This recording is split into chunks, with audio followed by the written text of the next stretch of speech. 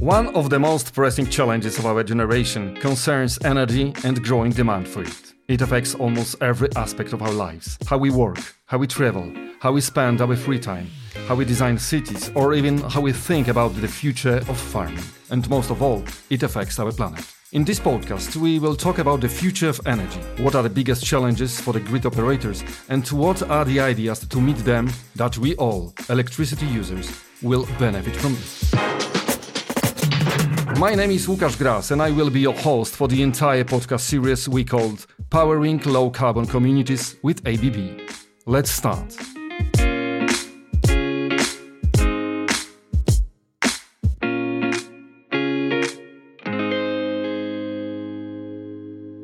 The operation of supply chain is one of the most important topics of this year, which broke through to the mind of the average consumer. It's also a very important topic in the green energy industry, for instance, when we talk about offshore installation.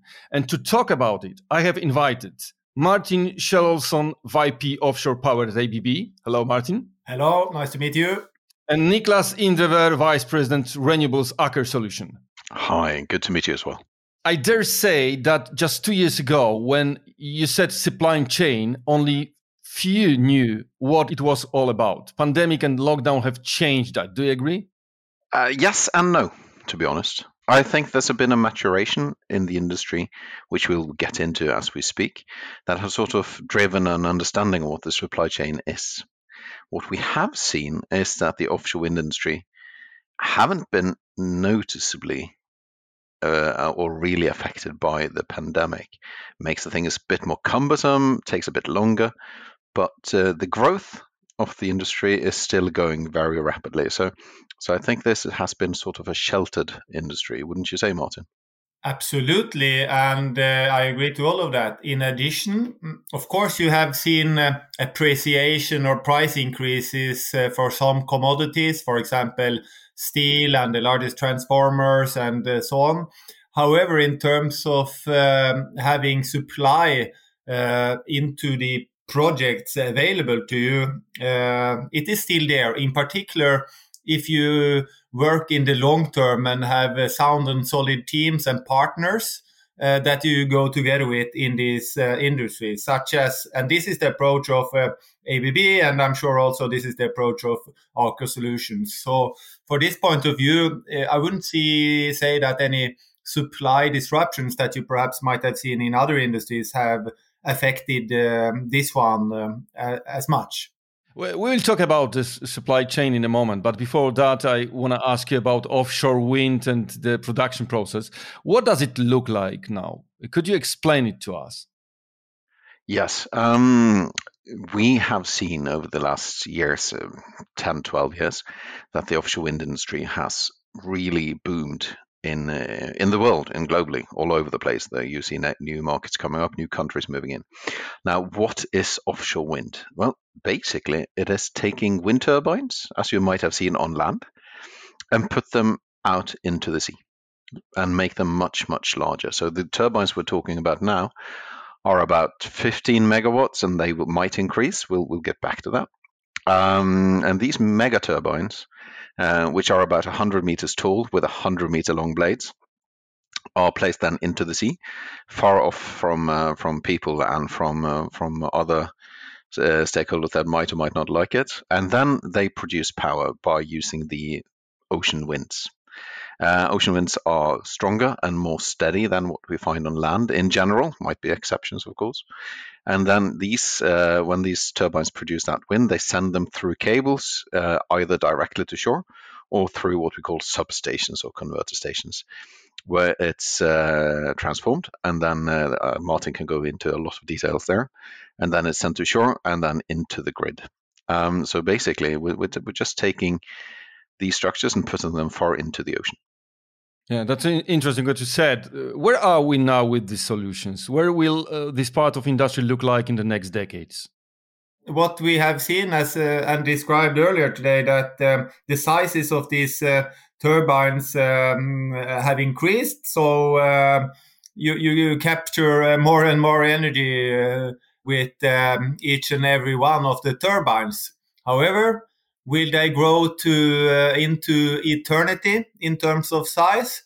Maybe not. So it might be that we come to a size, it could be 20, it could be 25, that is in the end like hitting the peaks, prime spot on what the size need to be. So bigger, better, yes, it has been the last decades. Will it continue forever?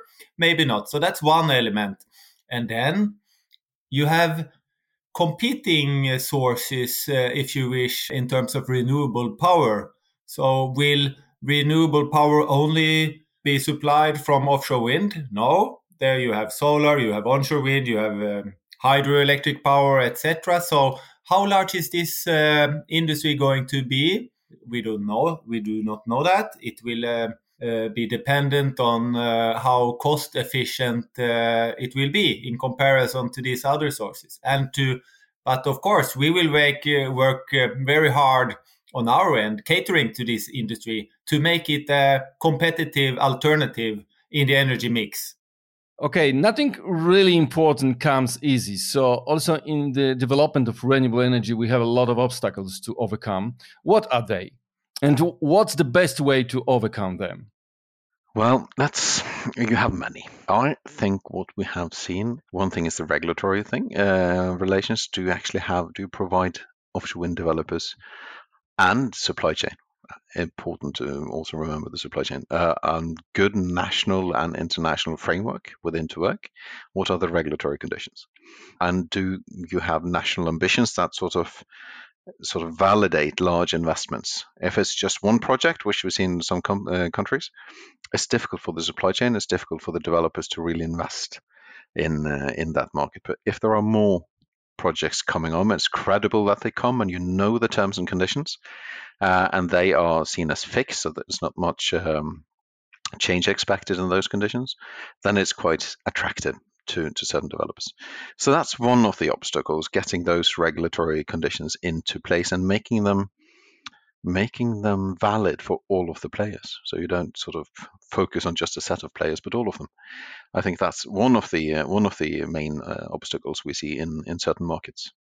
As we talked about in the beginning of our conversation, this is a booming industry, and renewable power in general is booming because simply we need to decarbonize the power sector overall to be able to tackle the changes brought upon us on climate change and so on. And in that case, when everything is growing at the same time, at some point you drive up prices of materials and so on and so forth. I think on the material side, that could be managed.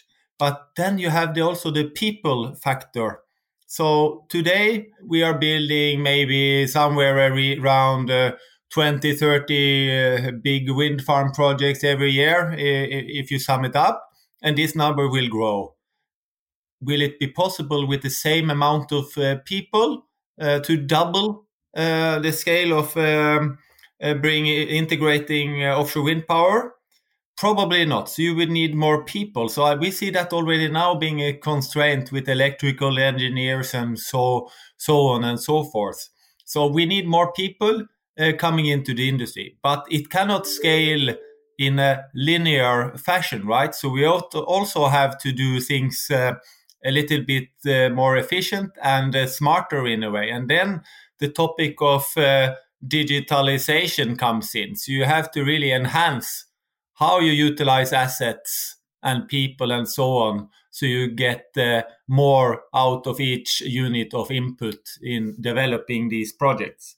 Yeah, Niklas, you have mentioned regulation, and I want to dive a little bit deeper into this subject because, to be honest, it is one of my favorite topics: regulation versus new technology. One thing is for sure: new technologies will always come before regulation. But how long can you wait? How about regulators? Are they responsive with very dynamic innovations? I wish I could say yes, but it's a mixed answer because you have examples of regulators in various countries that are forward-leaning and that sort of take into consideration the support of new technologies. You have, for example, within the EU, you have the H2020 platform where you can apply for money, which is a part of the regulatory work that you not only create the laws and the various rules and regulations, but you also provide a platform, financial one, to support this.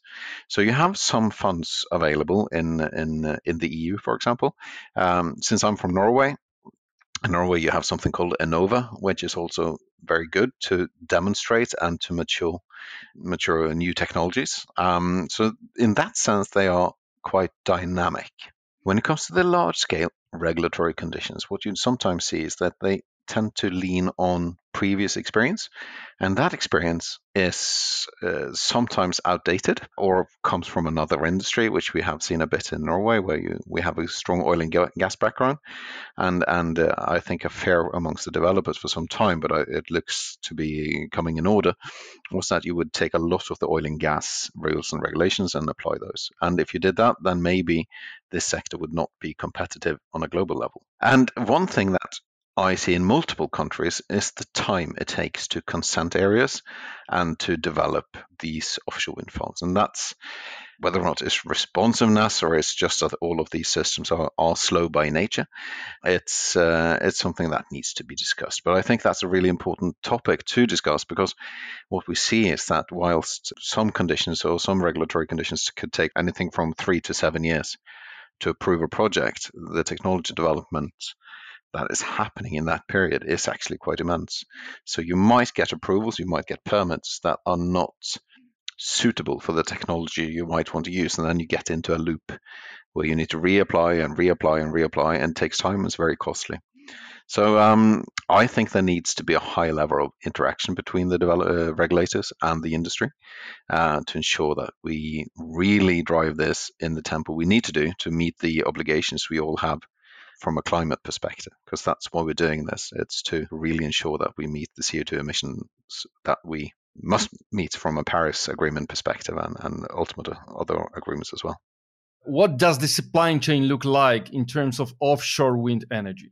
Yeah, first and foremost, you have some really strong suppliers of the wind turbines themselves, right? So they have a strong position in the market, obviously, and it's hard to really buy a few for a small project. So they go after the big ones and so on, and have a lot of power when it comes to supply in that case. So that's one end of it, right? When it comes to collecting and transmitting the power, it's a mix, really, how this is done in the market. Up until now, you have seen what you could call split and conquer in the way, or multi-contracting, so which have played to the favor of small to mid-size companies going after this medium-sized bits and pieces of that element of the project, right?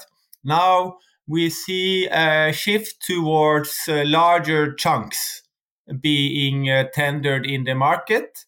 So you need to be then bigger yourself or part of a bigger team to go after it, right? And which part of the supply chain, in general, is ready to capture that? I would say that's really some of the players, such Aker and others, coming from the traditional oil and gas supply chain, where you are really geared towards taking the full risk and responsibility for larger chunks of a project, right? So that's the trend we are seeing, from smaller or mid-sized pieces being tendered to larger scopes at one time. So you really need to have that size to cater to it, and build strong teams to go after it. I think those are very valid points. You'll see in this, we have seen a change in how the clients contract, and how the clients are set up the contracts really define what the supply chain looks like. Another element which is coming very strongly is the larger focus on local content. And that also drives how the supply chain is set up, because in the early parts of the industry where you had large projects in the UK, you had large multinational companies or international companies delivering large parts of the scope from outside the UK. Now, what we have seen is that, for example, in Poland, in Scotland, in France, in other markets, there's an expectation that if you're going to build something that requires a license or where you're using the natural resources of that country, such as the space for the offshore wind farm, then the local community needs something back. And then you need to set up a supply chain where you balance strong international players like ourselves, like ABB, who knows the risks, who knows the products, with an influx of local companies as well. So bring these good small companies, which don't necessarily have that experience just yet, into these projects to ensure that you not only deliver it competitively, but you also create local jobs, local value, and get support from the local community. So I think that will be a driver as this industry matures as well, to find that balance. And I don't think anyone has really found it yet, but everyone is working on it. We all know renewable power sources are variable by nature. How to increase wind park stability, in your opinion? A lot of good work is going on to achieve that. But I would say a little bit too siloed.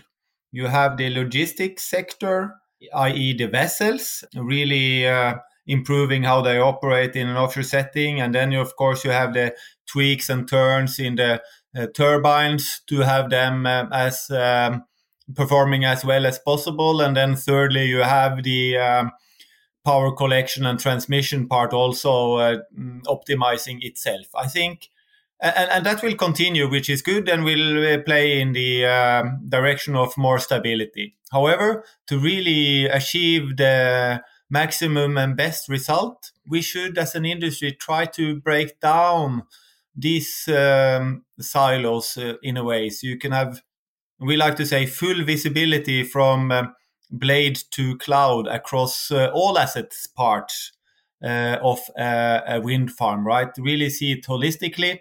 In oil and gas, I mean, you have a term called integrated operations. And the concept there, not to explain it in full detail, but the point is that you connect the data from the asset with a breadth of various disciplines, and then work together across the various asset parts and across the disciplines to enhance all the factors that matter to stability and other parameters of the wind park. So that, in summary, we need to break down a little bit these silos between the various asset parts. No, I think it's really good input. What we are seeing some of the developers are doing is spending a lot of time to really understand how hydrogen will interface with the park. So you basically, when you have strong winds and you overproduce compared to what you're either allowed to or what the system can hold, then you're able to store it. And then you use that hydrogen then as surplus, or when you don't have winds blowing, then you can use the hydrogen to create electricity as well. Early days yet, by all means, but we see large companies developing quite a bit of time on this. So I think within the next 10 years, going back to that question, that might also be something that you will see will develop. Yeah, absolutely, Niklas. And to add to that, not only from the point of stability, but also in terms of dimensioning your grid connection, you can achieve a lot here, because now for the cable to connect to the grid, in essence, is dimensioned to cater to the maximum power of the wind farm. And it only blows half of the time. So if you could have some sort of a buffer, as you allude to, could be hydrogen, could be something else, then you could really dimension the grid connection to the average power output, right? So, and that is a really costly element of the whole farm. So if you could cut that in half, that's also with driving return really on the investment in the farm, and it's you will have less footprint too on the seabed, which is both those things are very good. I want to touch remote support services subject. Remote support services seem to be the key. Are there any other challenges when it comes to service? I think Martin can give the long answer from our perspective. It's that operations is something that we are looking for, and there are models that what we have seen is a lot of the developers wanting to service the wind farms themselves. But there's also a trend now to look at if we can optimize it by setting things out. Normally, also over time, we've seen that, for example, the wind turbine manufacturers are servicing their own products in especially in the guarantee warranty period, and that's something I guess we will see for the foreseeable future as well. But when we design stuff, when we build these converter stations, when we build jackets, when we build what we do, then we are definitely involving digital twins and monitoring system to be able to design for remote operations and design for remote monitoring. But Martin, you're the expert here, so please. Let me offer an analogy now.